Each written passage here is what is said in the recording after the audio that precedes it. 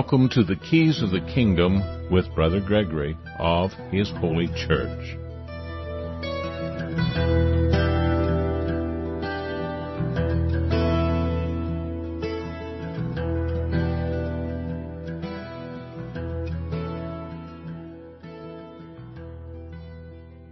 Well, welcome to Keys of the Kingdom. I'm Brother Gregory, and again we're going to be talking about the Kingdom of God, and we're going through Exodus. In Exodus 17 now. We finished Exodus 16.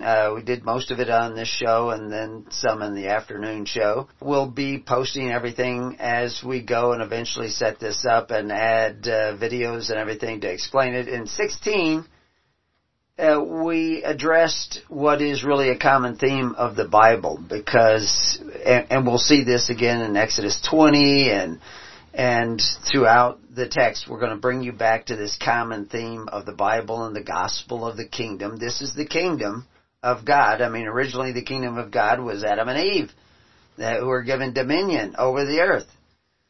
Dress it and keep it.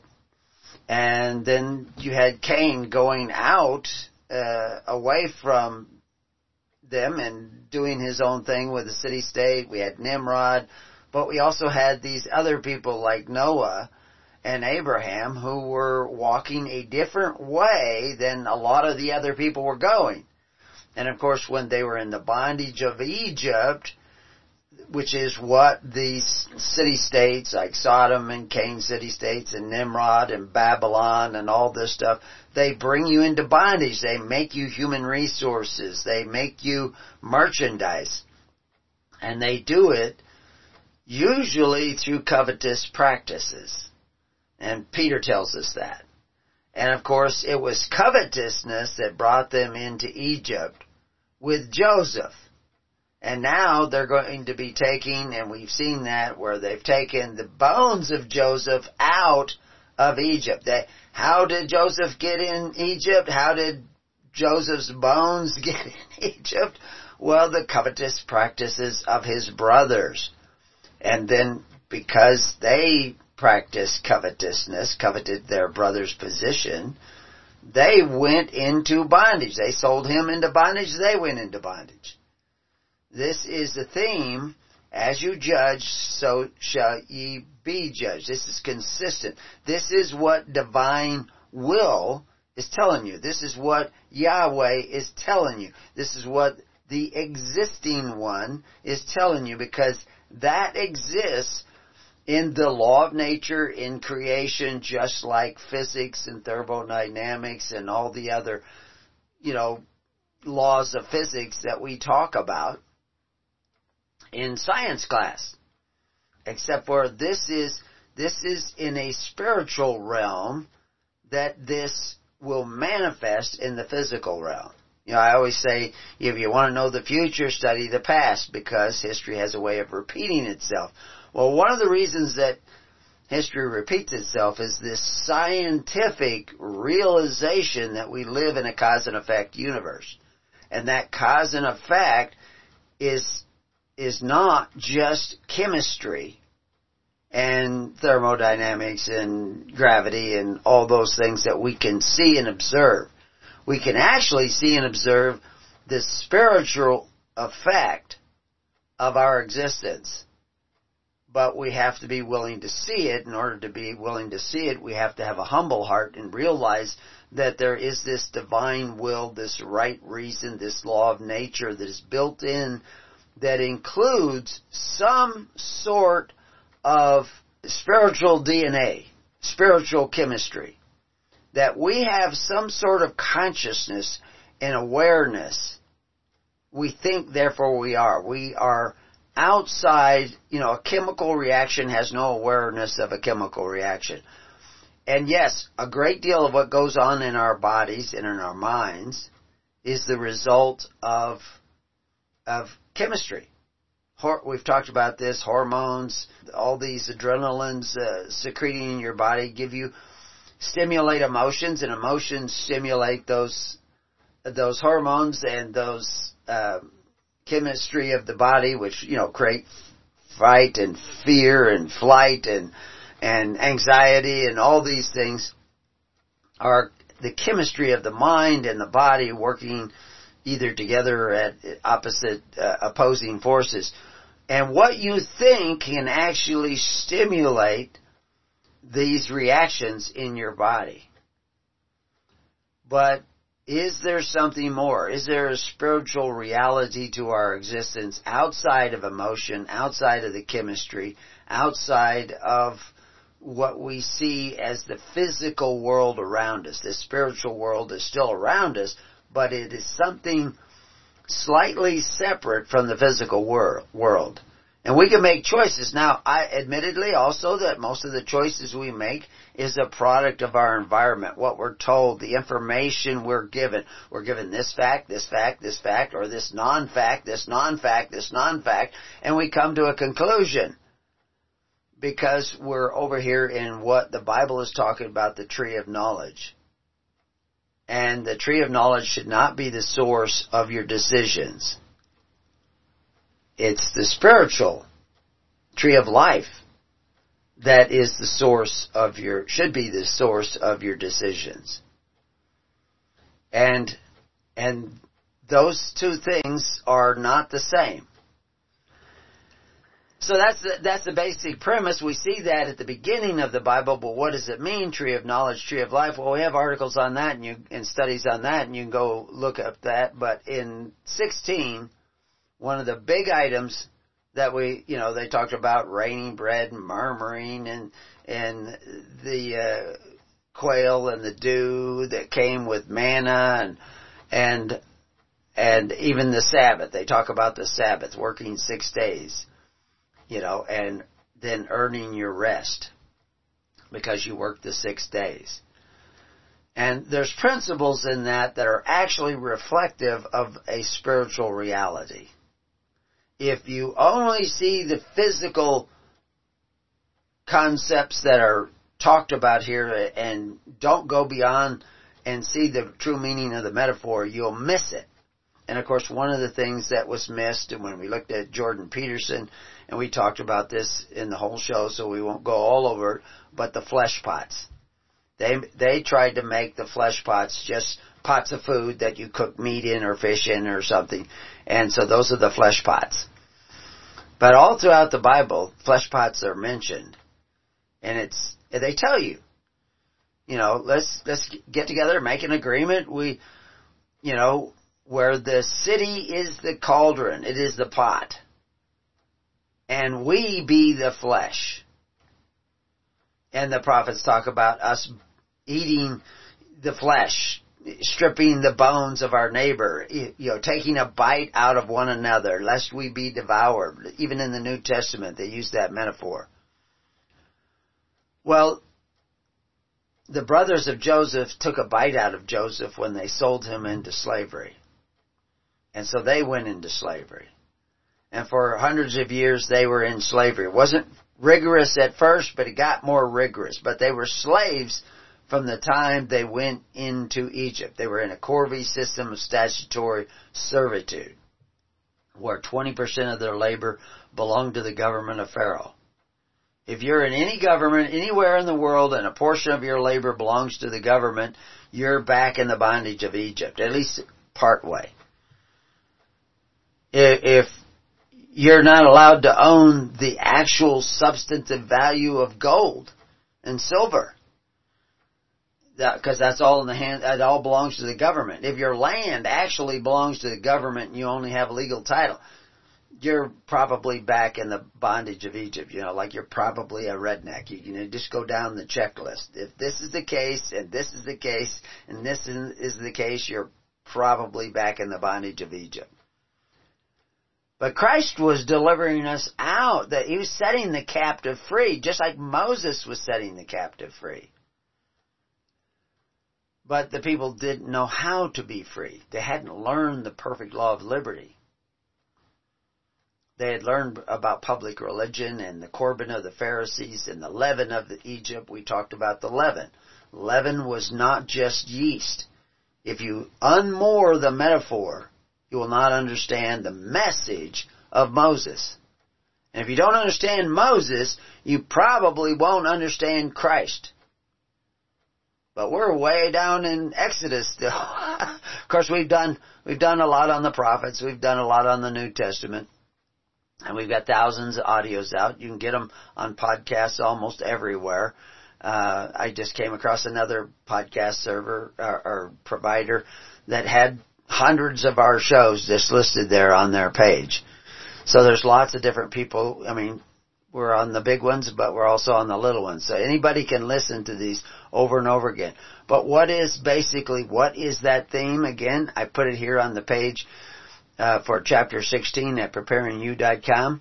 There is a consistent message in the Bible according to the divine will and design, also called right reason and the law of nature. That's what you can reason things out. I heard Jordan Peterson and the guys doing Exodus talking about reason. You can't get there by reason. No, you can't, because you can't. Your reason is often dependent upon the tree of knowledge. But right reason is not your reason necessarily. You might be in conformity to right reason, but whatever God is, whatever the divine design is, it is correlative to right reason. And you want to get to that point of right reason. So we're going to let a lot of cats out of the bag here, with like leaven. Leaven is not just yeast. You get all the yeast out of your house, you may still have leaven in your house. Pharisees still had leaven in their house. And beware of the leaven of the Pharisees. What was the leaven of the Pharisees? Well, it's the same leaven that we had in Egypt. It was a system of public religion where you force your neighbor. You take a bite out of your neighbor so that you can have something to eat. That's how you recharge your EBT card. Is you take a bite out of your neighbor. That's how you get your student loans paid off. You chew up your neighbors. You make them pay it. Then you don't have to pay it. Well, you're going to be devoured. And where will that lead? To destruction. And if you watch the news today, destruction may be just around the corner.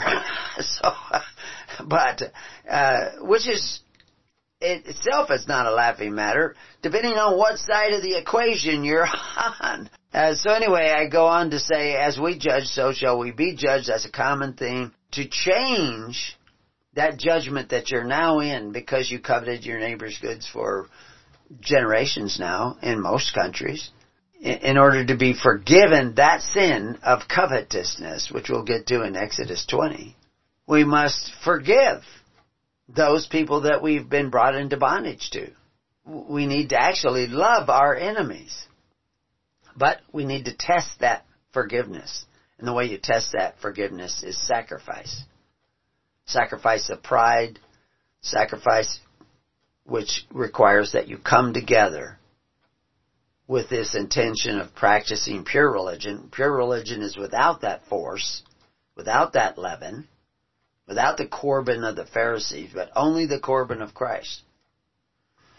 So that is the major theme. We see that we're moving more and more towards understanding what that is, but we're going to have to, and probably not until chapter 19, where we see where God really starts telling the people. I use that word specifically, telling. We'll get into that when we get to 19. And saying unto the people. So he says to the house of Jacob, but he tells the children of Israel. So why does he use two different words there? And that, well, we'll get to that when we get to that. Right now we're going to start 17. See how far we can get. Maybe we can get into 18 before the day is out. 17, the heading starts with water from the rock. All the congregation of the children of Israel journeyed from the wilderness of sin after their journeys according to the commandment of the Lord, and pitched in Rephidim, and there was no water for the people to drink. Wherefore the people did chide with Moses, and said, Give us water, that we may drink. And Moses said unto them, Why chide ye with me? Wherefore do ye tempt the Lord? And the people, they thirsted there for water. And the people murmured against Moses, and said, Wherefore is this that thou hast brought us up out of Egypt to kill us and our children and our cattle with thirst. Now when they say cattle there, they're talking sheep and cattle, goats, all the animals, the livestock that they are taking with them. And this is a pretty desolate area. I don't know how desolate it was at that time. It may have had a little bit more rainfall. There may have been a little bit more growing then that the animals could eat, but they're going to need water. And that, not salt water, not Red Sea water, not Gulf of Aqua water, but they're going to need water that they can drink. And he says in 4, and Moses cried to the Lord, saying, what shall I do unto the people? They be almost ready to stone me, to cast me out. We should look at that, because stoning doesn't always mean hitting people in the head with rocks. And the Lord said unto Moses, go on before the people, and take with thee of the elders of Israel, and thy rod, wherewith thou smotest the river, take in thine hand, and go. Behold, I will stand before thee there upon the rock of Horeb, and thou shalt smite the rock, and there shall come water out of it, that the people may drink. And Moses did so in the sight of the elders of Israel. So who are these elders of Israel? Were they appointed? Are they appointed leaders today? We always talk about elders because in the New Testament they mention elders. It just means old men, because they were heads of families. They were grandfathers. They were the men who may have, they might have 10 sons, and those sons have children, and so, one family could be 100 people. And then they did get together. Those elders got together and picked elders amongst themselves. So we don't know the exact number, but there's a lot of people going with Moses.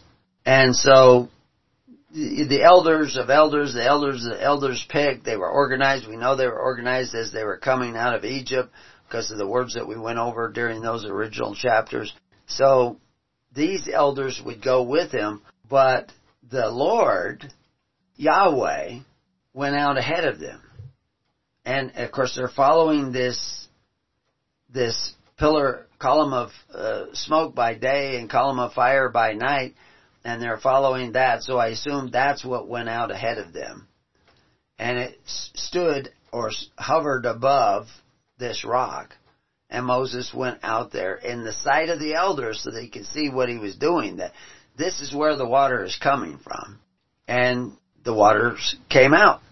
We see in verse 7, and he called the name of the place Massah and Meribah, because of the chiding of the children of Israel, and because they tempted the Lord, saying, is the Lord among us or not? How do you know if the Lord is among you or not? Is it because you get a strong emotional feeling when you go to church, when you bow your head, how do you know? How did James tell you to know whether the Lord was with you, whether you were really following Christ? Isn't it by our fruits, by our, obedience to the commandments? People say, well, all we have to do is believe. We don't have to keep the commandments anymore because nobody can keep the commandments. But yet, it tells you in the New Testament over and over again, if you love me, you will keep my commandments. If you're not keeping the commandments of God, you probably don't love God as much as you would like everybody else to think.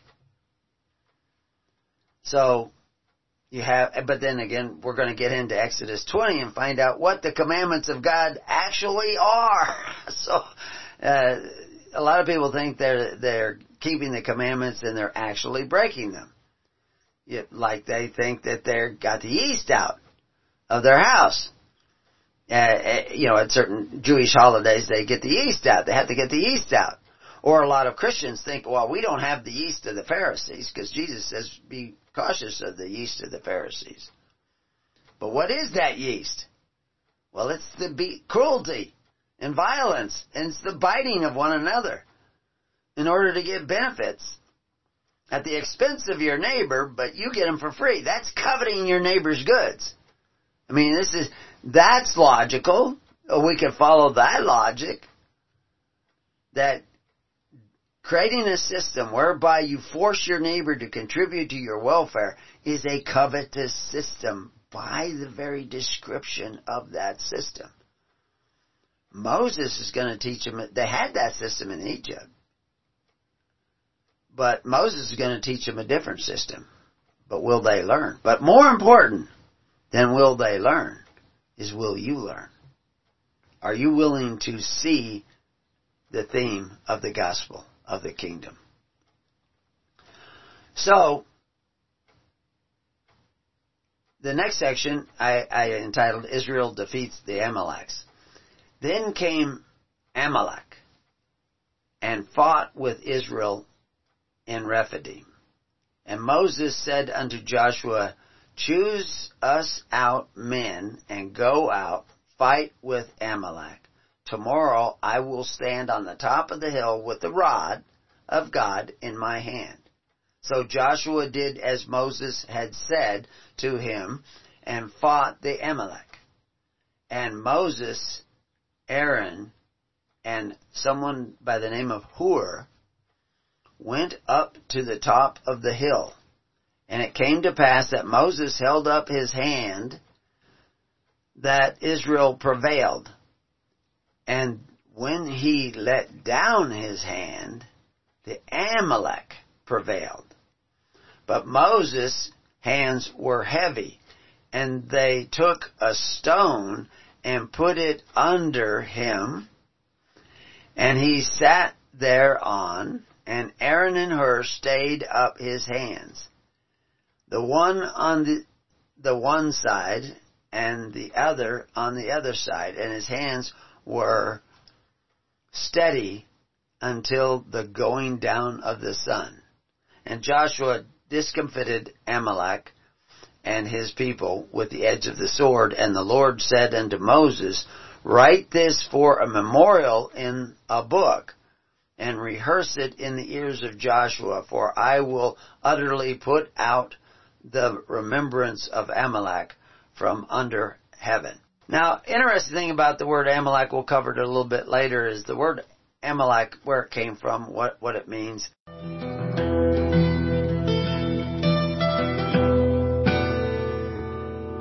Well, welcome back to Keys of the Kingdom.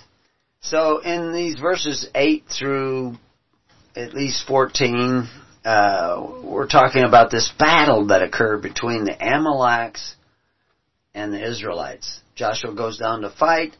Somehow Moses has an influence. Maybe he's inspiring the people when they see him up there and he's raising his hands, and when his hands are going down. My guess is that most of the time when you're in battle with a bunch of guys with sharp things, you got your eye on the guys with sharp things. You don't have your eyes up on Moses. But maybe that had some effect on it. But the idea is that somehow there was this other support. Everybody who goes to war always think that they're right. Right now in America, there's a lot of people talking about going to war in Ukraine. And of course now, this is what we've created is these proxy wars, like we have a war in Vietnam, or we have a war in Korea, or we have a war in Afghanistan, and it doesn't come to the shores of America. We don't mind bringing it to everybody else's shore, but we don't want it coming to our shores because, egg prices might go up or something. But the reality is that what you sow, you reap. And the idea, we're not going to get into the political discussion, but could this war in the Ukraine been avoided? Could it have been avoided? Could the war with Japan been avoided? Could we have? It's difficult to say. I mean, there's a lot of things that were done to orchestrate the conditions to have World War II. There were a lot of things that were done to orchestrate the war in Korea and Vietnam, etc. There could have been ways to negotiate them so that we did not have those particular wars. But hindsight is is not necessarily, you don't have all the factors when you're thinking about what you could have done. But I really think the war in Ukraine could have been avoided with simple negotiations, but I can't say for sure. I can say for sure that they didn't try. They didn't keep the agreements that they already had. They were all kinds of things going on behind the scenes. But in this case, the Amalekites evidently came to attack the Israelites. They came and fought with Israel at Rephidim. And that's very possible that it could not have been avoided. But we were not seeing how this battle was actually taking place or what was going on there. But one side prevailed when Moses' hands were being supported by other people, and the other side prevailed when he was not being supported by the other people. So somehow Moses was a channel for the success of the people. What Moses is going to try to teach the people is how they can become that channel to a force that will make them personally invincible, so that they all have the power of Moses. If Moses continues to do everything for the people will not learn to do things for themselves. And we're going to see that in the next chapter and the next chapter and over again.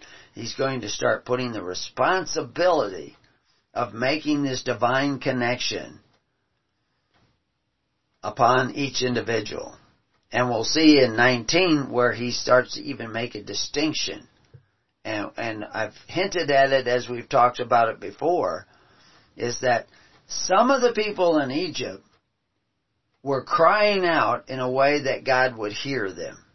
They were developing a connection with God so that they were able to do and know to do certain things that allowed certain things to take place. They were plugging in to the tree of life instead of always eating from the tree of knowledge. And that's ultimately what everybody has to go. That is where Christ was trying to lead everybody so that they would listen to the Holy Spirit, be guided by this Holy Spirit, this tree of life, this personal connection with God. It's not an emotional connection, it's a spiritual connection. But there's a lot of artificial connections that are not spiritual that we need to pay attention to. And like I was going to say, Amalek meant people who lick blood. Remember those cauldrons filled with the flesh of the people?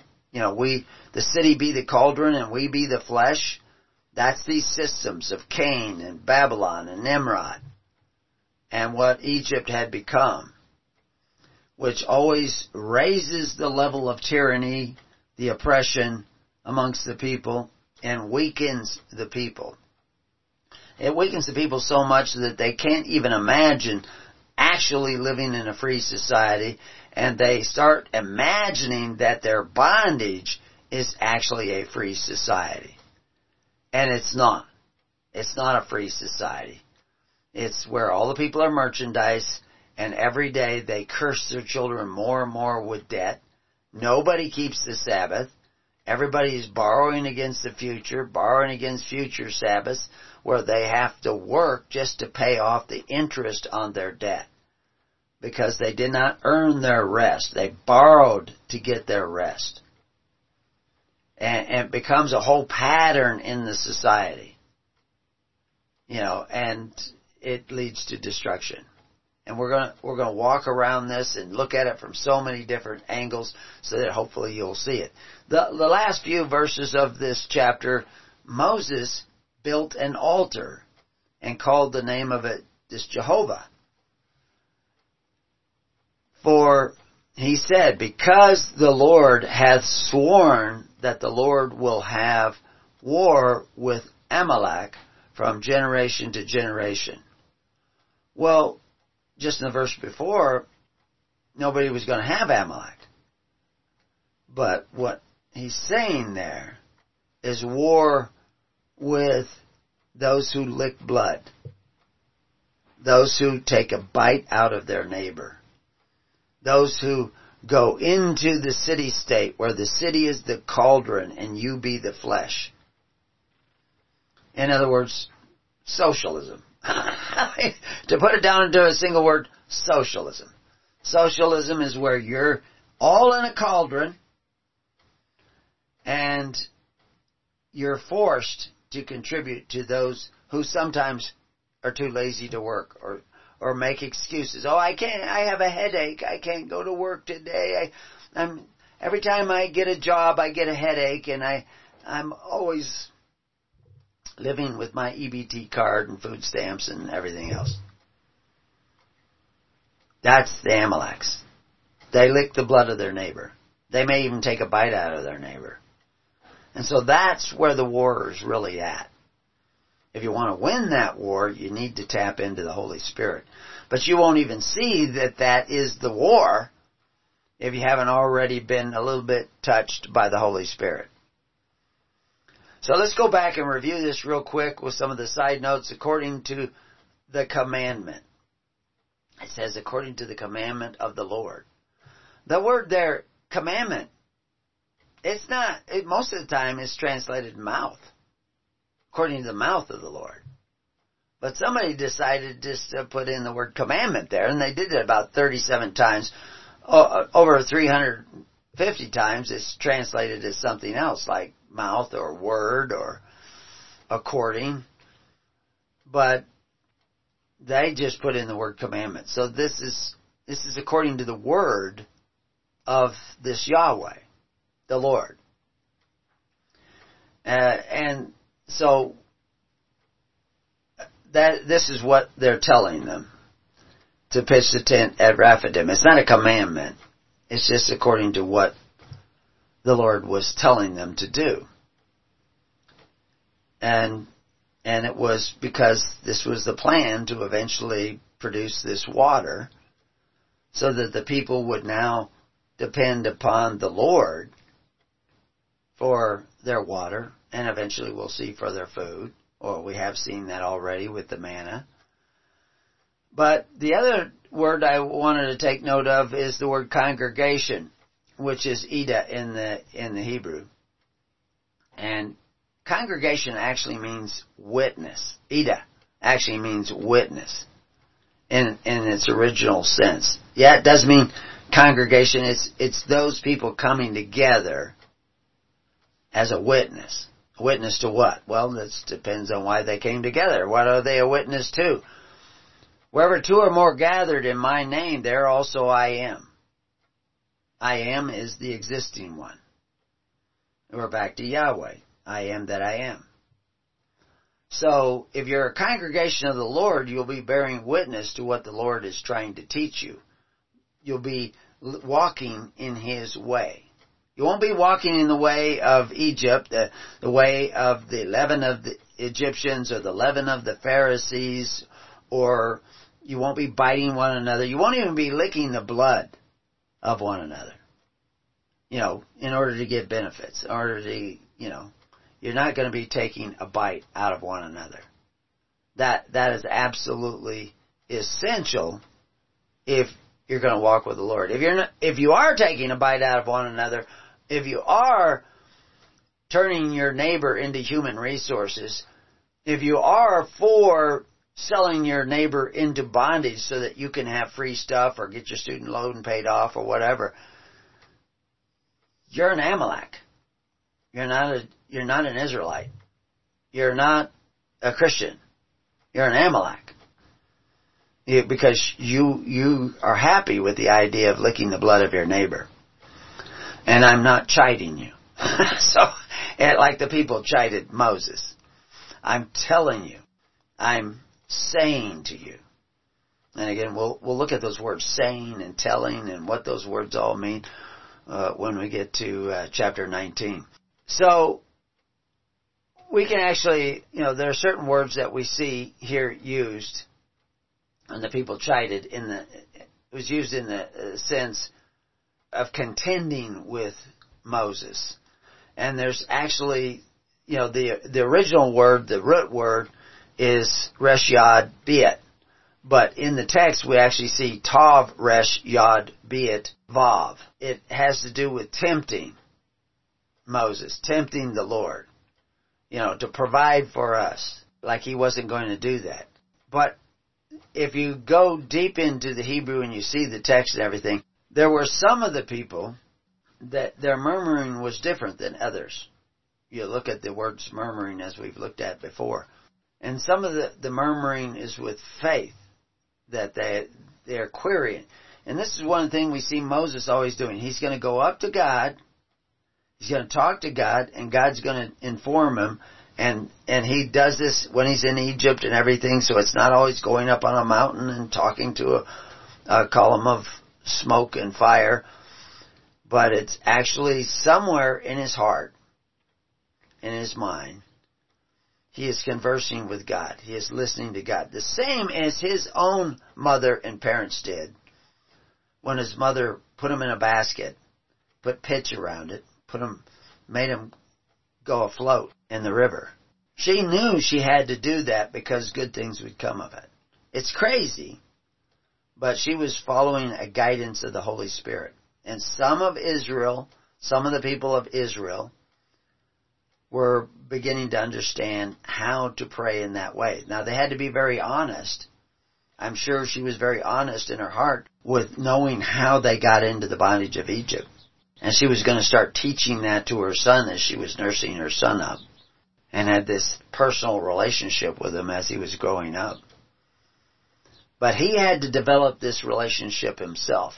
And in verse 6 we saw, and stand before thee. So this pillar was standing up there before the rock, and somehow or other water came out of the rock when Moses was doing his thing. And Moses does this several times, but one time Moses took credit for getting the water, and we're very clearly seeing the only reason that water is coming out is not because of the power of Moses, but because of this power of God represented through this column of smoke and fire that is manifesting through this angel or messenger of God. We looked at the word where he's talking to an angel or messenger of God, because the word is translated both ways. And that is where the water was coming out of. And it's making the people dependent, giving them faith by signs and wonders, just like we saw when they crossed Aqaba and the Red Sea, which is Aqaba is part of the Red Sea. And they crossed that, and that seemed miraculous, and everybody believed.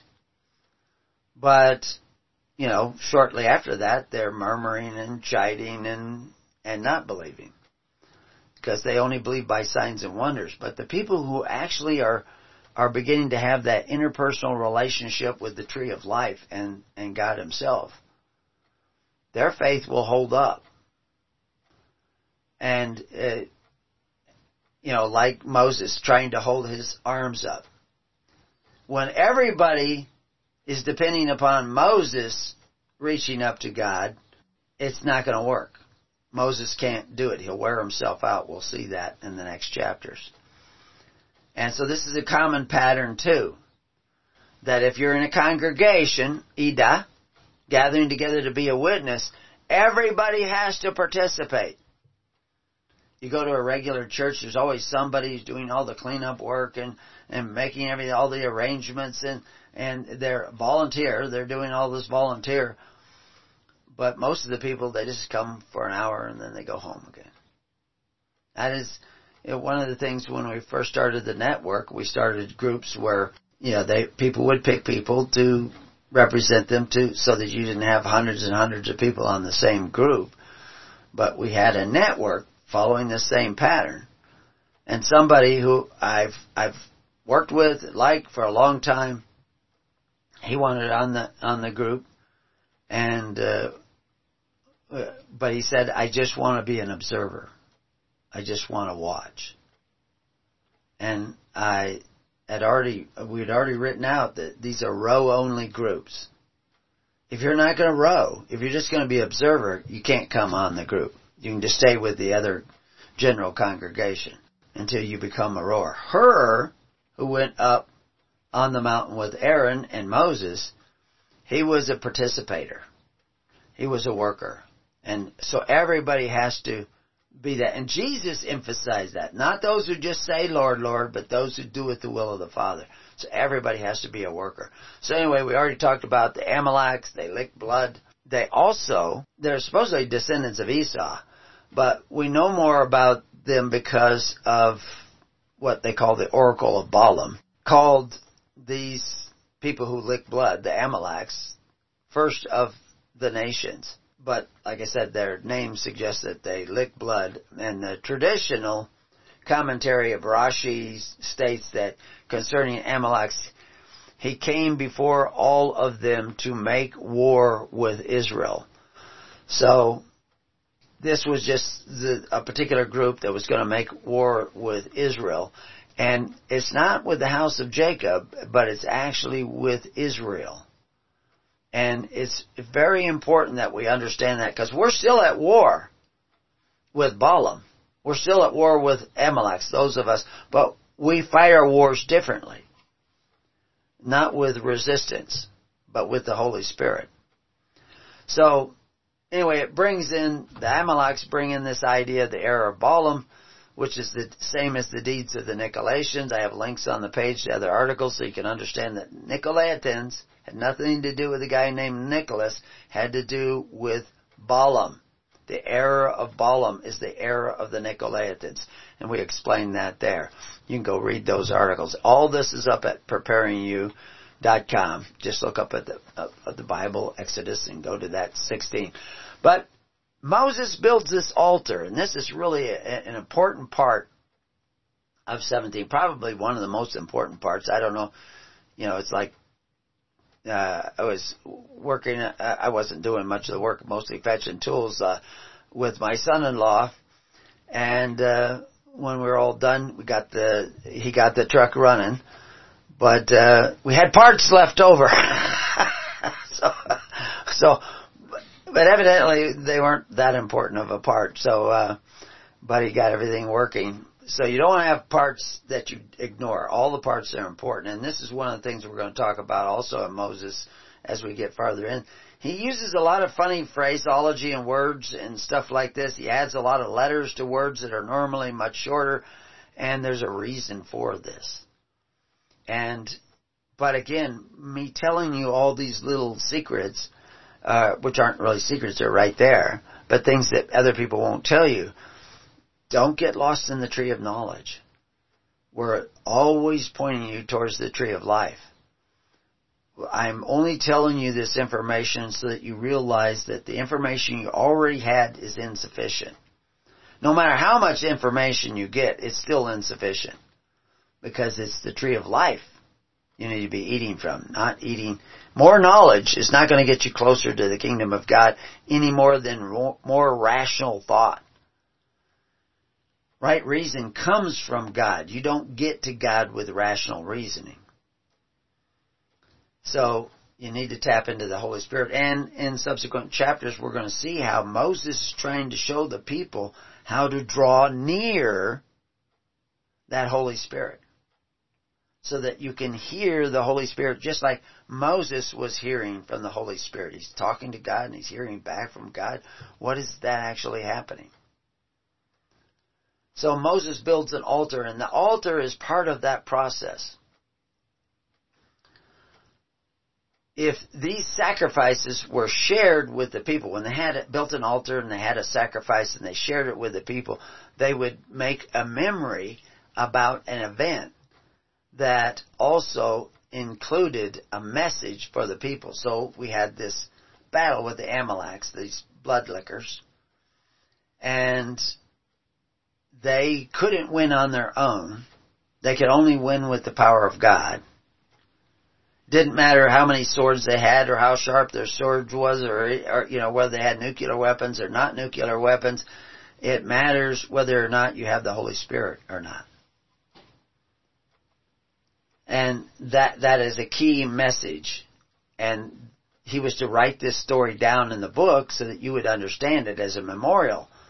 But he also built an altar to create a memory that this Jehovah, which is the Lord, which is Yahweh, which is the existing one, which is this right reason, this law of nature already built into the system, that if you proceed in a certain fashion, you're going to get a certain results.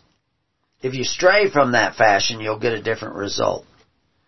You'll end up halfway across the Red Sea and the water will come in on you if you're going not according to the pattern of God. If you're going according to the leaven of Egypt. So he built this altar to help people remember, and one of the ways I used to tell people, the idea of a wedding cake. That's a big tradition today in the world, is you have this big wedding cake. All cultures didn't have it, but it's creeped into a lot of different cultures now. But that actually comes from an ancient Jewish tradition where when somebody got married, they would make little like cookies, and they would be sweet cookies, kind of like a little sweet bread of some sort. I don't know the recipes, but it was a treat. It was something you didn't get all the time. And why little ones like that? Because you would go around and you would hand them to the children at the wedding. And you would say to them, this is the day so-and-so and so-and-so got married. And then you would give them the cookie. And they would remember that so-and-so and so-and-so got married because on that day I got this cookie, and I don't get cookies normally. So that was creating a memory. And that's what Moses was doing when he built this altar. He was creating a memory for the people. But we'll get more into that when we return. What are these altars all about? And then we'll start into chapter 18. So come right back.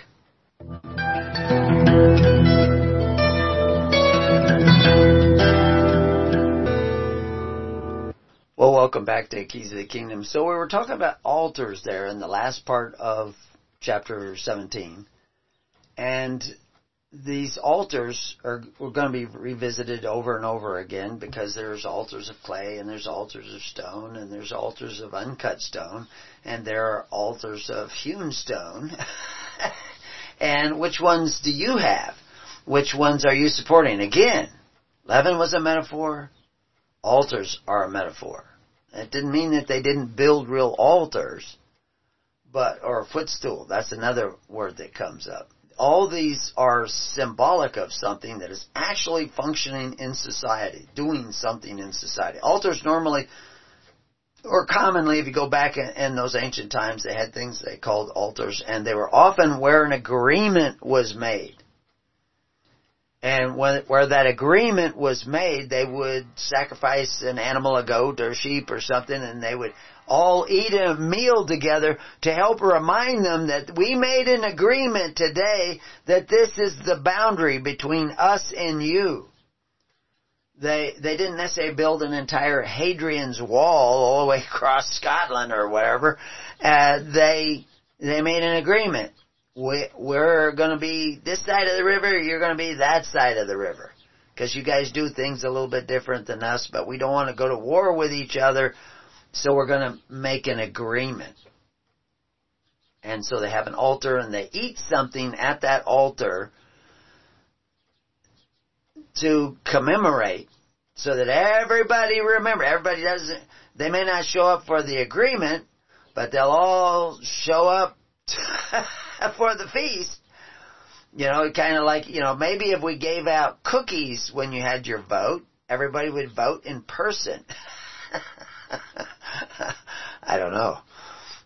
But the reality is that this was about participation, making a memory, making a record that this is a memorial, this is an agreement. And they would make a sacrifice. Even the Indians, when we go through that whole process, the Indians and their White Pine Treaty, they would have an area. You couldn't kill anybody in that area. If they came in with the White Pine Treaty wampum in their hand, you couldn't kill them. That's a peace deal. You're going to have to sit down, and there were areas that were kept, and there would be wood for fire, and they would bring food that was stored up to serve there, and they would have a confab and come to some sort of an agreement so that the tribes didn't go to war with each other. And through that process, they had 5 tribes, 6 tribes, 7 major tribes that were not killing each other all the time, and they came to an agreement. But they had a meal there.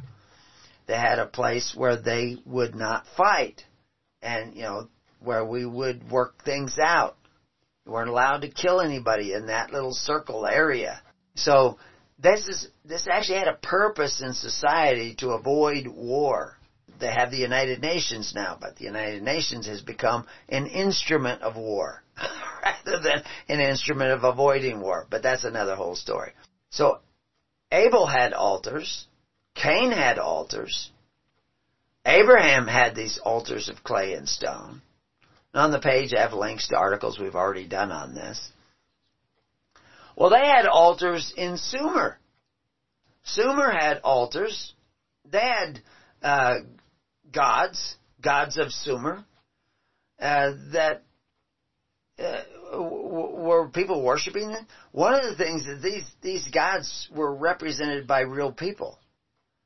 The god, the symbol, the statue of the god, there was a particular god in Sumer that was, there are a number of different ways in which the name is written. Nagash, Nashas, Nashi. Actually, one pronunciation is Nazi. But it was a female goddess, and that goddess was providing social welfare. Even New York Times wrote an article about it.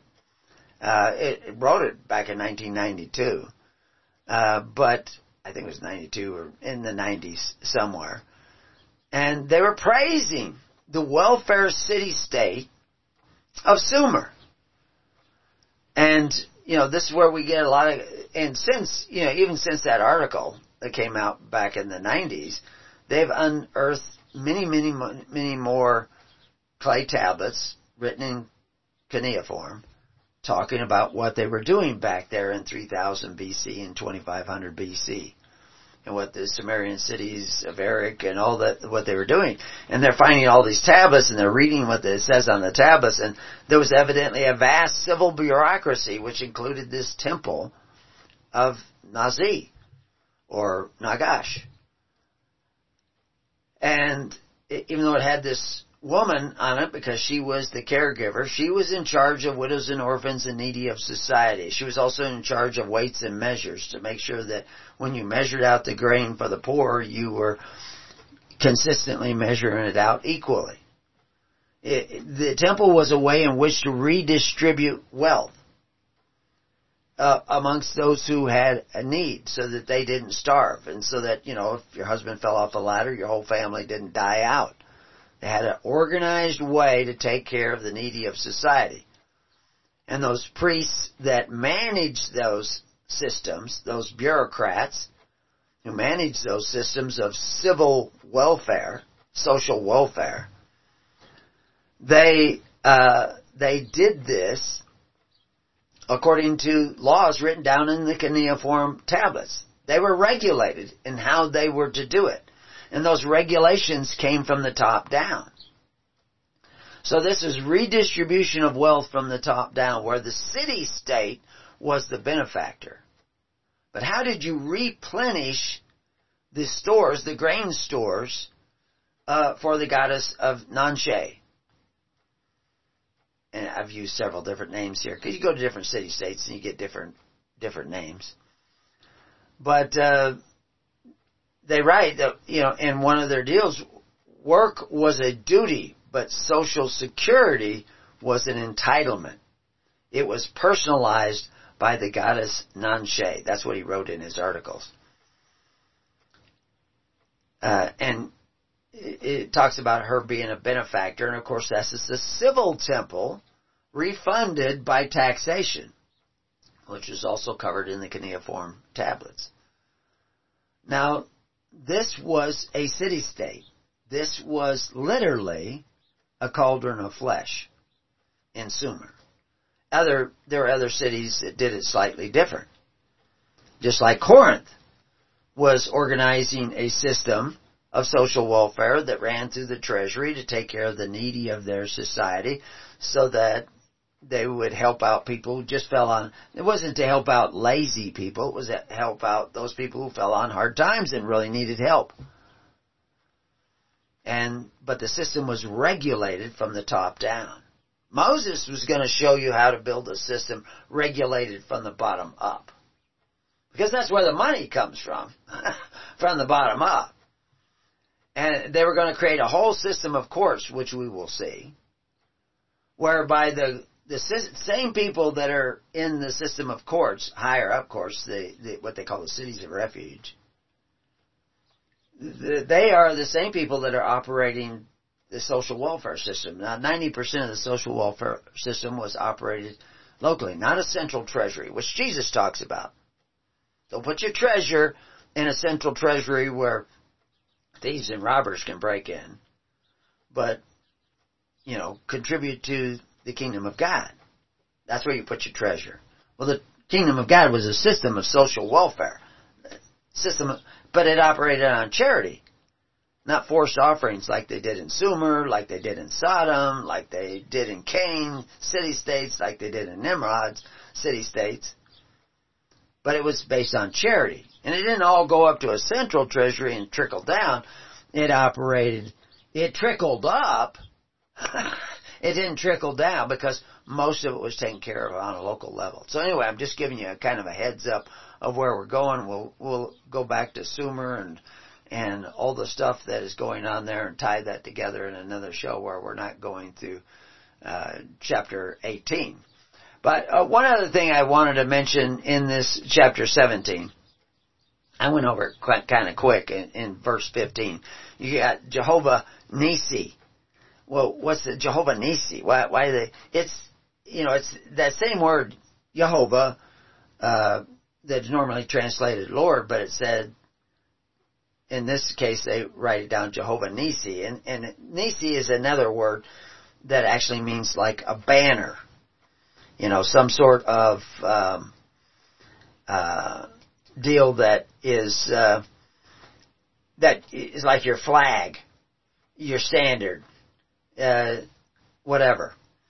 And of course, we have, in America, they pledge allegiance to the flag. That's always kind of bothered me. You don't really want to pledge allegiance to the flag because they're saying that their allegiance was to Jehovah Nisi. Jehovah was their flag. It wasn't a flag. The problem with pledging too much allegiance to the flag is that now you got a guy out there, the flag bearer, and he's carrying the flag and he's running with it and everybody's following the flag. This is where we go to fight the war and everything. But then what if he's going in the wrong direction? And he leads you into a trap. Bad deal. Well, that's kind of what's happening, like we were talking about earlier in the show, is that, everybody thinks they're saving the people in the Ukraine, although millions of people have already left the Ukraine saying they're never going to go back again. We've turned their nation into a battlefield, all because of a few greedy people who didn't want to sit down and negotiate where the real problem was, which nobody in the news wants to address, which we should be accustomed to that. We just saw that with the whole pandemic thing, that we were getting false information mostly from the news people. And they now admit it was false, not regularly admitting it, but they're saying, oh, well, we were wrong about that, Oh, we were wrong about that. Evidently, we were wrong about that and that and that, but we were censoring that so nobody heard. The same thing's going on now with whatever news story is going on. Because, back to what we talked about earlier with the mountains of Samaria, you're listening to the wrong people. But if you were listening to the Holy Spirit, this wouldn't be a problem. But you're not. So these altars are systems of social welfare. The early church, right away, we see right out of the box, they're rightly dividing the bread from house to house. Who was doing that before? The Pharisees. But they weren't rightly dividing the bread. They were getting rich. We pointed out that the quarters for the high priests were fancier than the quarters for the king. They were living higher on the hog than the king, Herod, who was, he was extremely indulgent as king. But that's what happens. You end up with the leader of your church sitting on a golden throne. And that's not the way it's supposed to be. Jesus never sat on a golden throne. Constantine did, but Jesus never did. Peter never did. He didn't even have any gold and silver. So, I have none, he says. But he had the power to heal. I could tell you stories about that, too. But anyway, we'll go into Exodus 18, see how far we get in the reading. But there's a lot of things to explain in this as well. When Jethro, the priest of Midian, Moses' father-in-law, heard of all that God had done for Moses and for Israel, his people, and that the Lord, Yahweh, had brought Israel out of Egypt, out of that bondage. The word Egypt actually almost meant bondage. Then Jethro, Moses' father-in-law, took Zipporah, Moses' wife, after he had sent her back. He had taken her in. We could go into the cultural things of what that was all about. And her 2 sons, of which the name of the one was Gershom, for he said, I have been an alien in a strange land. And the name of the other was Eleazar, for the God of my father said he was mine help. That's what it kind of means, my helper. And delivered me from the sword of the Pharaoh. And Jethro, Moses' father-in-law again, came with his sons and his wife unto Moses into the wilderness, where he encamped at the mount of God. And he said unto Moses, I thy father-in-law, Jethro, am come unto thee, and thy wife and her 2 sons with her. And Moses went out to meet his father-in-law, and did obeisance, and kissed him, and they asked each other of their welfare, and they came into the tent. And Moses told his father-in-law all that the Lord had done unto Pharaoh, and to the Egyptians for Israel's sake, and all the travail that had come upon them by the way, and how the Lord delivered them. Again, he's saying this word Lord, Yahweh, which is connected all the way back to the burning bush, all the way back to the pillar of fire and the pillar of smoke that goes out ahead where the water comes out of the ground, who is evidently somehow a messenger or angel of the existing one. Speaking, he's literally the mouthpiece of the existing one, speaking to Moses. And Jethro rejoiced for all the goodness which the Lord had done to Israel, whom he had delivered out of the hand of the Egyptians, out of that Corby system of statutory bondage. Now 100% of everything that they produced is going to be theirs. They're not producing much because most of the time they're walking. They're traveling, going somewhere else. And they have a lot to learn. And we're going to see where they keep backsliding and learning a little bit more. And we'll have all these stories.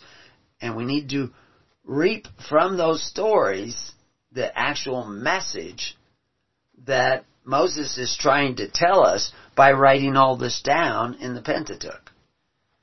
And Jethro said, Blessed be the Lord who hath delivered you out of the hand of the Egyptians and out of the hand of the Pharaoh, who hath delivered the people from under the hand of the Egyptians.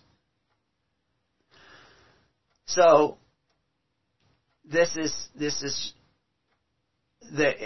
being acknowledged by Jethro. Now, one thing to note, Jethro's Midian people have lived there for a long time. They went through the same famine and droughts that Israel went through, the brothers of Joseph went through. But they're not in bondage. They're doing something else. They have this priest, and he's still doing something. But we don't even see a king mentioned of Midian. Later on, we will see kings mentioned in Midian. But at this time, there doesn't seem to be a king anywhere in Midian that is ruling over the people. They have a priest, but they don't have a king. And so this priest is going to give us some information that he is evidently acutely aware of. And I believe that to some degree Moses is aware of it, but he needed this second witness to help him realize what he was doing wrong. And we'll see this as we go down. In verse 11 we see, "Now I know the Lord is greater than all gods, for in the thing wherein they dealt proudly, he was above them." Remember, why did the Pharaoh's people die in the Gulf of Aqaba when the Red Sea poured in upon them? Because they were full of pride.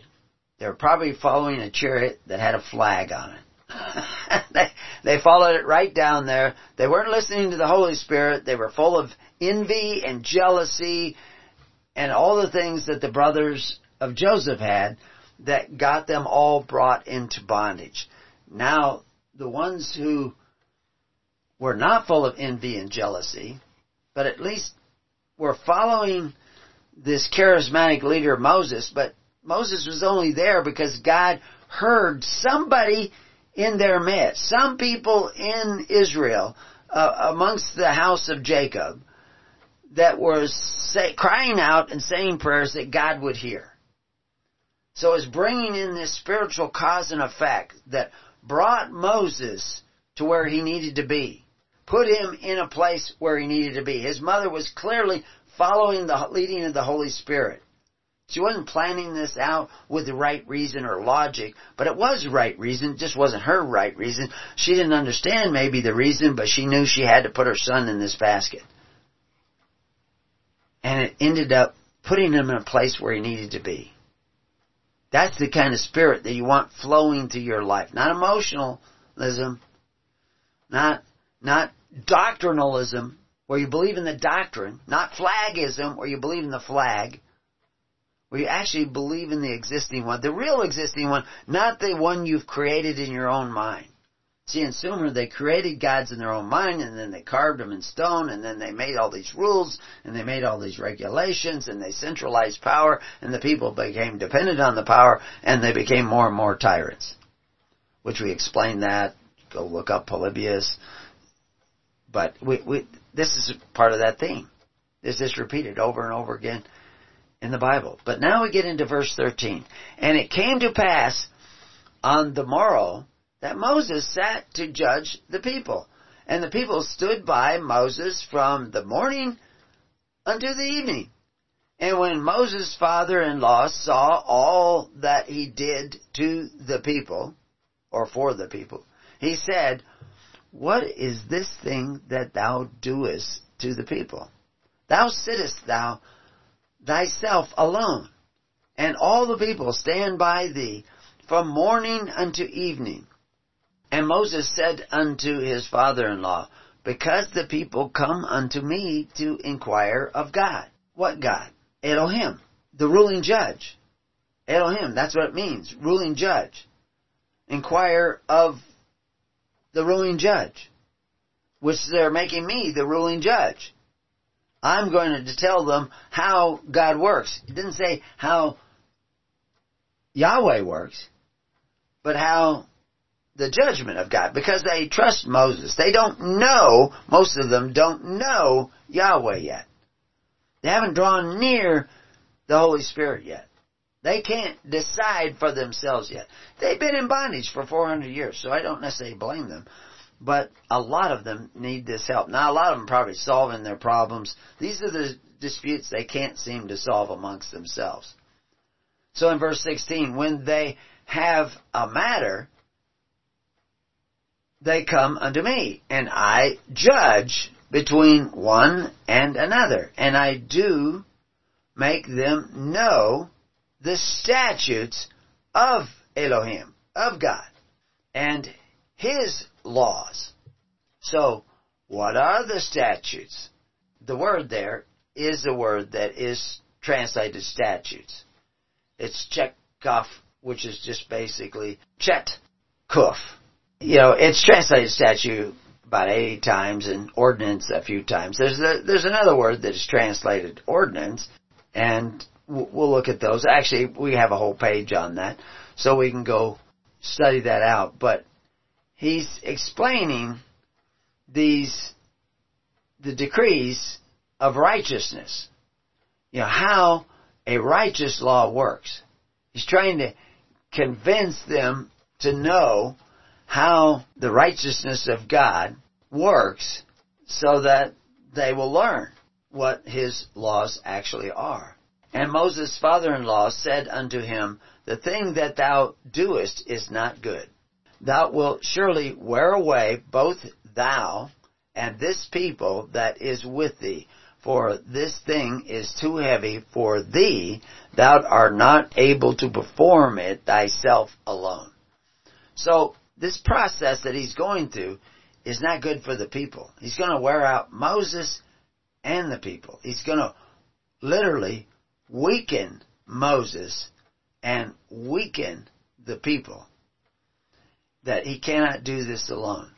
So then he says in verse 19, Hearken now unto my voice. I will give thee counsel, and God shall be with thee. Be thou for the people to God ward.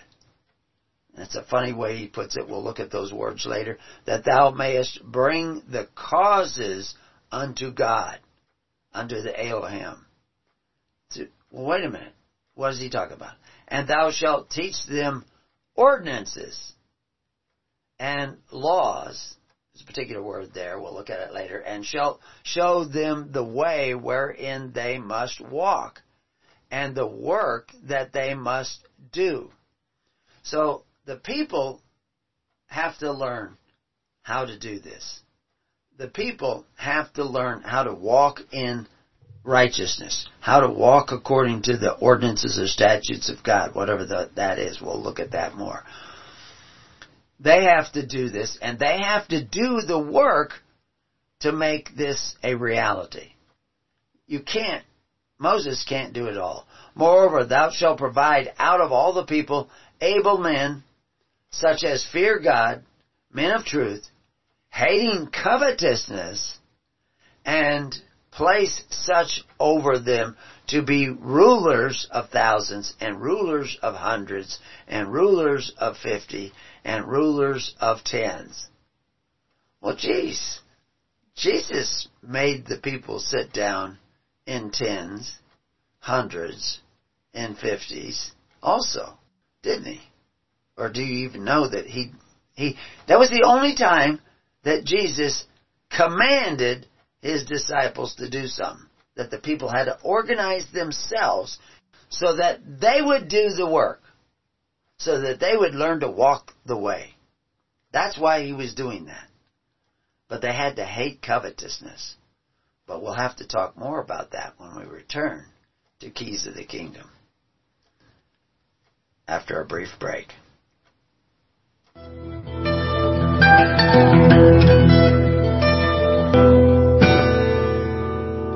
Well, welcome back to Keys of the Kingdom. So, we're looking at Exodus 18, and Jethro's talking to Moses about him wearing himself out and not doing any good for the people as well, because they're just standing around all day. Now, they might learn a little bit by watching and listening and talking about what Moses is doing, but they need to walk the walk of justice and righteousness, and this is something that Jesus was saying as well. So what Jethro is saying when he says, hearken to the voice, to my voice, which we see up there in verse 19, where he gives counsel, and God shall be with thee. Be thou for the people to God word. And there's two words here that we see. God is actually the word that we see is this Elohim, which is not always translated God. Sometimes it's translated judge. But it means ruling judge. It means the one who is given the power to judge. In a common law court, they have a judge but they also have a jury. And a jury was originally in a common law court, it was 12 men. Of course, in one of these Edom congregations, you had 10 men, and the minister they pick, and then maybe he picked a minister, and that would make 12 men. But they could sit down, and we'll see this with Boaz and Ruth. They got the elders together. That's the men who are going to sit in judgment. That's the jury going to be deciding fact and law. And in common law, the people have the right to decide fact and law. The jury can override the statutes of men, which is, of Parliament even. The famous case that we've written about and talked about, you can go look for it on our page, look up jury, look up nullification at Preparing You, and we explain it. But the jury, and this is in most of the constitutions of the individual states, it's certainly the Chief Justice of the United States, when it first began with the Constitution, said the same thing, that the right, literally the responsibility of the jury to nullify any statute they don't think is fair, just right and fair, was in the hands of the jury. The jury literally had more power of acquittal than the state itself. More power to override the statutes of government, whether Parliament or Congress or state Congresses. The juries have a right to acquit a person who committed the crime, but they don't think he should be punished because of whatever, extenuating circumstances. So if a law is passed, like the Continental Act of 1619, which is the one that dealing with William Penn, that said that you can't have church services today. Or somebody made an ordinance like you can't have church services today because of COVID. The juries could override that. They can say, no, we're not going by that. Of course, there'd have to be a common law jury. And now how can you tell the difference between a common law jury and the juries that you see in most courts? And could you even defend yourself in these courts? And what has changed in these courts? Well, that's another whole story, and we can't get into that. But if you do not exercise your rights by exercising your responsibilities, you will lose your rights. You will lose access to them. You will lose the memory of them. You won't even know that a jury, it's actually like in Oregon Constitution, states that the jury has the right to decide fact and law. Now, if you go down and ask your local judge, does the jury have the right to decide the fact and law?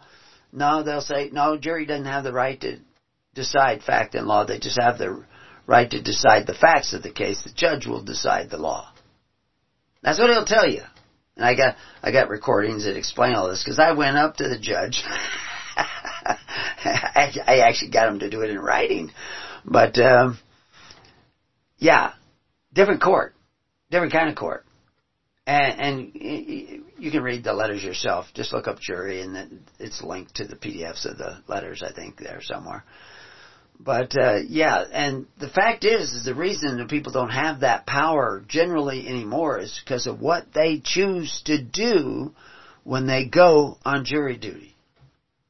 Because if they all knew their rights, and it doesn't have anything to do with crossing your fingers or anything, it has to do with knowing where your rights are. You're losing them all the time. But to know where your rights are, you need to know where your responsibilities are. And here, Jethro is telling Moses, by you judging, you're taking responsibility to judge one another out of the hands of the people. Jesus would later said, ye also are Elohims. If you had it in a Hebrew Bible, it would say, you also are gods. In the English Bible, it says, ye also are gods. Jesus says that. You are ruling judges. Of course, by that time in the Greek, you'll see the word theos. But theos was a common word used to address judges in courts, in Greek courts, and even in Roman courts. you would just address the judge as Theos, the God of the court. If you don't know that, if your ministers aren't telling you, if your mountains of Samaria, your source of knowledge is not telling you that, you're probably not going to understand why you don't seem to have your rights anymore. Why you're worried about them passing some law somewhere that's going to take all your rights away. It's because you don't have, if you went out to find 12 good men, tried and true, men like Jethro's talking about, to put them over this matter, you'd be hard-pressed in America to find those men. What were the qualities? Able men, it says, such as fear God. Well, what does that mean, fear God? I know a lot of guys say they fear God. They think they're men of truth. They think they're believers in Jesus Christ. But they don't know that you also are God's ruling judges of courts. As a matter of fact, they'll be the first one to raise their right hand and waive their right to decide fact and law. And say that they will only decide the law. They'll only decide the facts of the case. And they will leave deciding the law to the judge. Well, the judge is already owing that he has to decide according to the statute. He can't overrule the statute. If he overrules the statute, he could lose his pension. But the jury can overrule the statute if they maintain the right to decide fact and law. Now, they can't convict people, but they can acquit people. And if they can acquit everybody who still has AK-47 or doesn't wear a mask, if they can acquit them and say, oh, you can't find them. No, he doesn't have to pay the fine. Not guilty. They can say not guilty. But you don't know anything about that because you didn't listen to Jethro. You certainly didn't listen to Moses. And you certainly haven't been listening to Jesus Christ.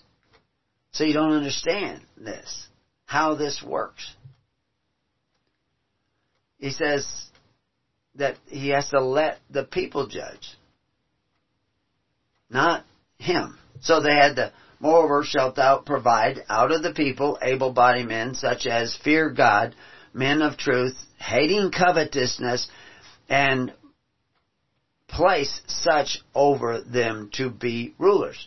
That word rulers there, if we go look at the Hebrew there, it's shinresh. Now that, I will admit that often that word is translated, well, maybe 33 times rulers. But 208 times it's translated prince. 130 times it's translated captain. Chief 33 times. Now, if we go and look at all the different places that this word, shar, shinresh, shows up in the Bible, in many places, we will find those words, that word, with additional letters. Like shin, resh, resh. They'll put two reshes in a row, a double resh, which has a meaning of its own. You can't tell that by looking at the English translation. But you can tell that by looking at the Hebrew script. And we're pointing it out a lot of different places. But it doesn't mean ruler. It means chief over something. Not necessarily, shinresh means that you're responsible. You have a responsibility for something. So when we see this reference to this responsibility, this shinresh, that, over thousands, he doesn't mean ruling over those thousands. He has a responsibility for 1,000, or a responsibility for 100, or a responsibility for 50s, a responsibility for 10. What's that responsibility? That he tends to the weightier matters of law, justice, mercy, and faith. Why didn't they convict William Penn of violating the Conventicle Act of 1619 when he clearly violated the Conventicle Act of 1619? 12 men pulled off the street, said, not guilty. Fascinating story. We don't have time for it. I've already told it. It's in the recordings. But they decided, heck with Parliament. He's not guilty. They put him in jail for saying that back then. They put the whole jury in jail. They came back not guilty again. And they kept saying not guilty.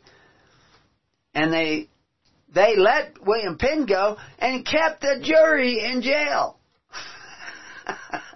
They could bail out. They had to pay money, but a lot of them were poor. They didn't have the money. There happened to be a rich man in the group. He paid everybody's fine but his own. And he stayed in jail until they finally let him go. That case was still quoted in America for 100 years and then some. People don't even know it now. Of course, you all went to public schools, so you won't even know it. But there are two lessons there. I just jump right out at me. The rich man saved all the poor men, paid their bail. Saved William Penn. William Penn was free and all the jury was still in jail. Because they exercised their right of nullifying the decrees of Parliament. Because they saw them as unjust. You don't have that power anymore. You don't have a network of people to do it. Where's Moses going to find these men, able men, such as fear God, men of truth, hating covetousness, and place them over?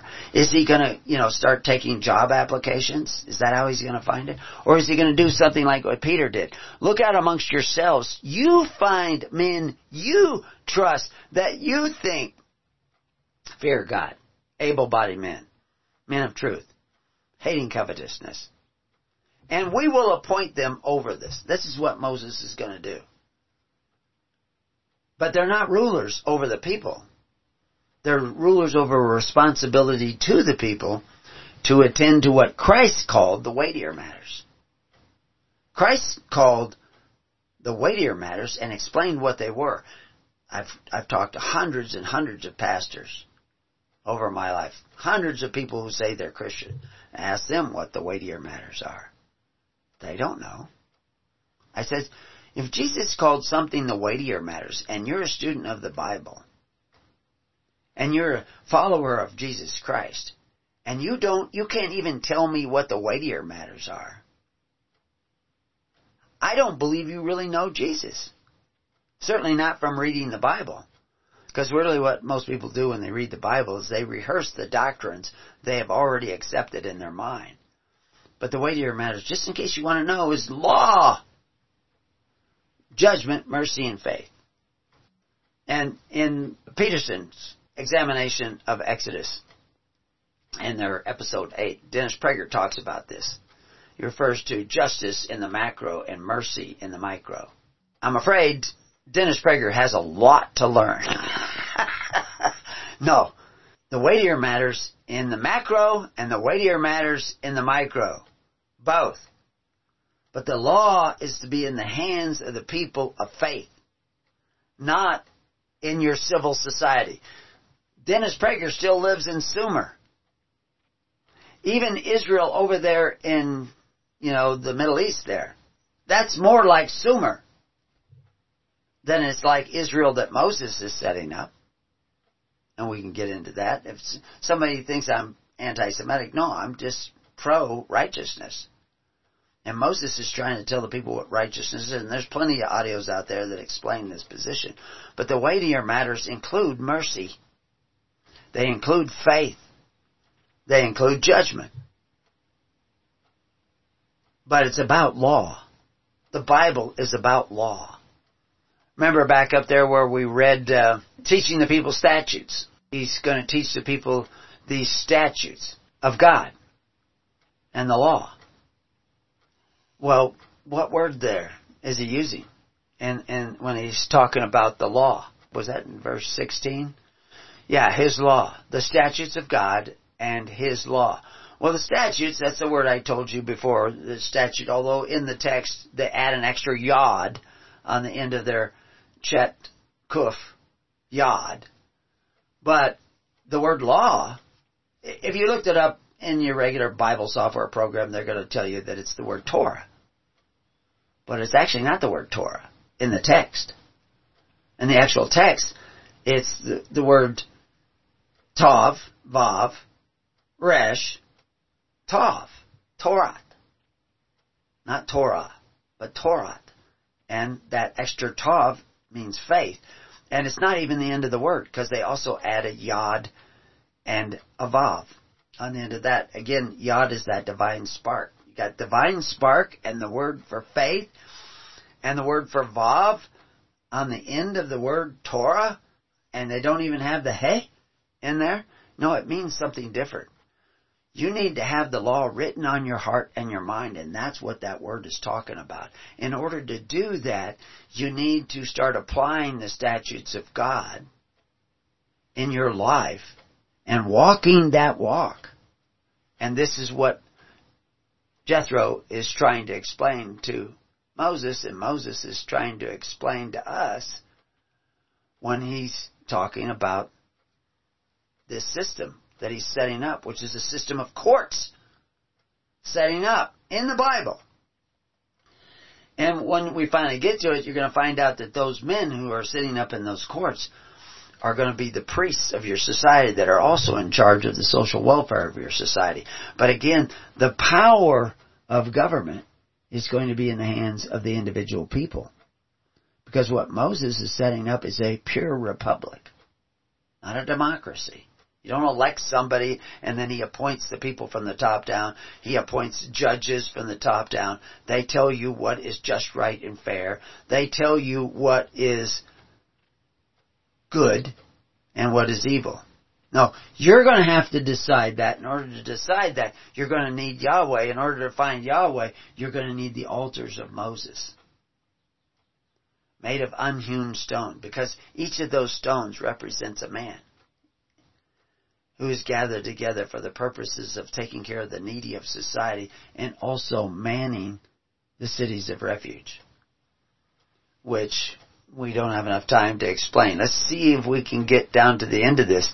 So Moses hearkened to the voice of his father-in-law and did all that he had said. And Moses chose able men out of all Israel and made them heads. So out of all Israel. Well, how does he know? Does he know all these thousands and thousands of people?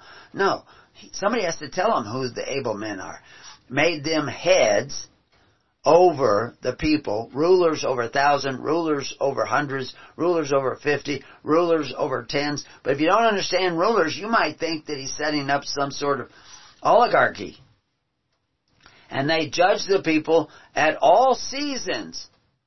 The hard causes they brought unto Moses, but every small matter they judged themselves through the tens, fifties, hundreds, and thousands.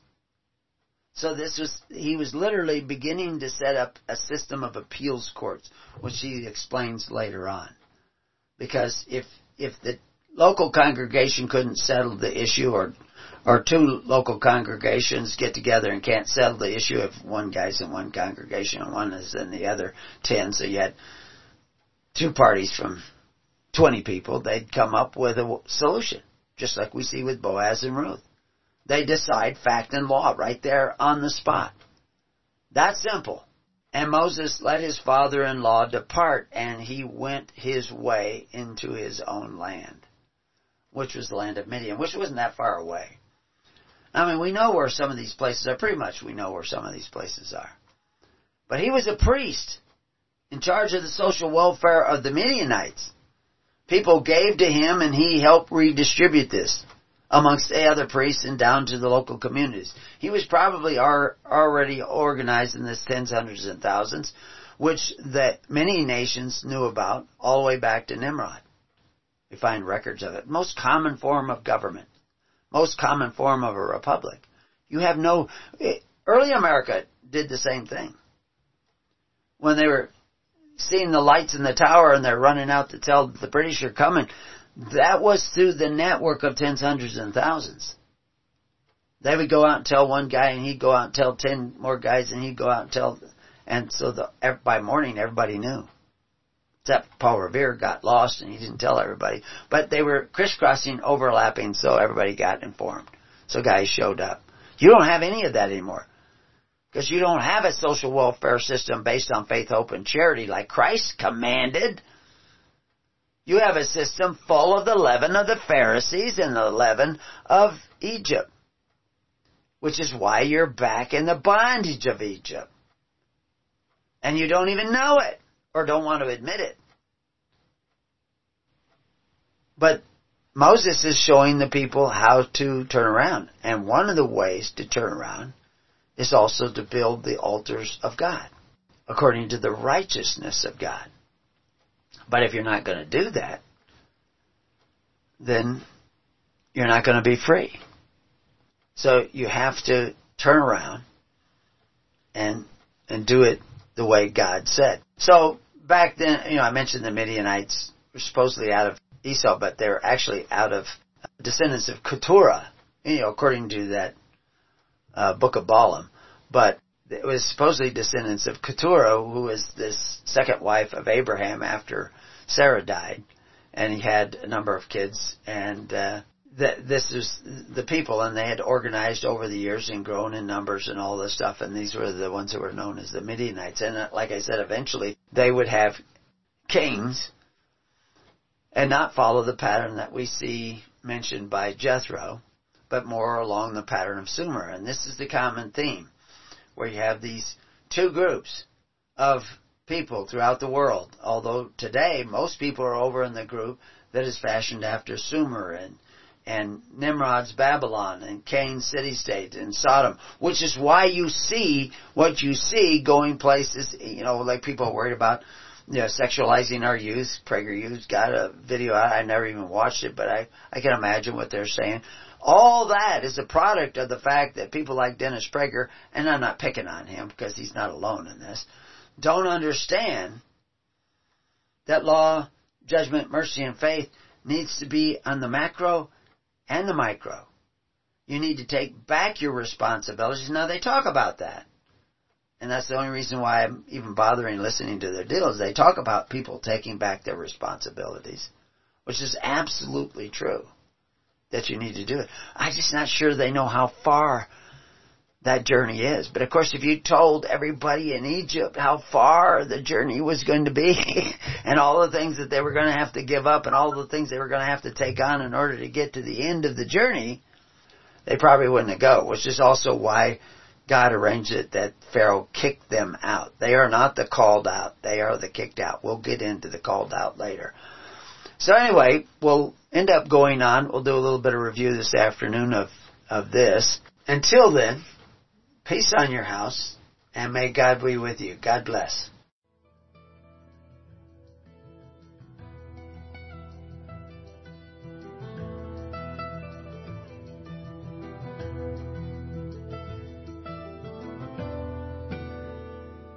You have been listening to The Keys of the Kingdom with Brother Gregory of His Holy Church.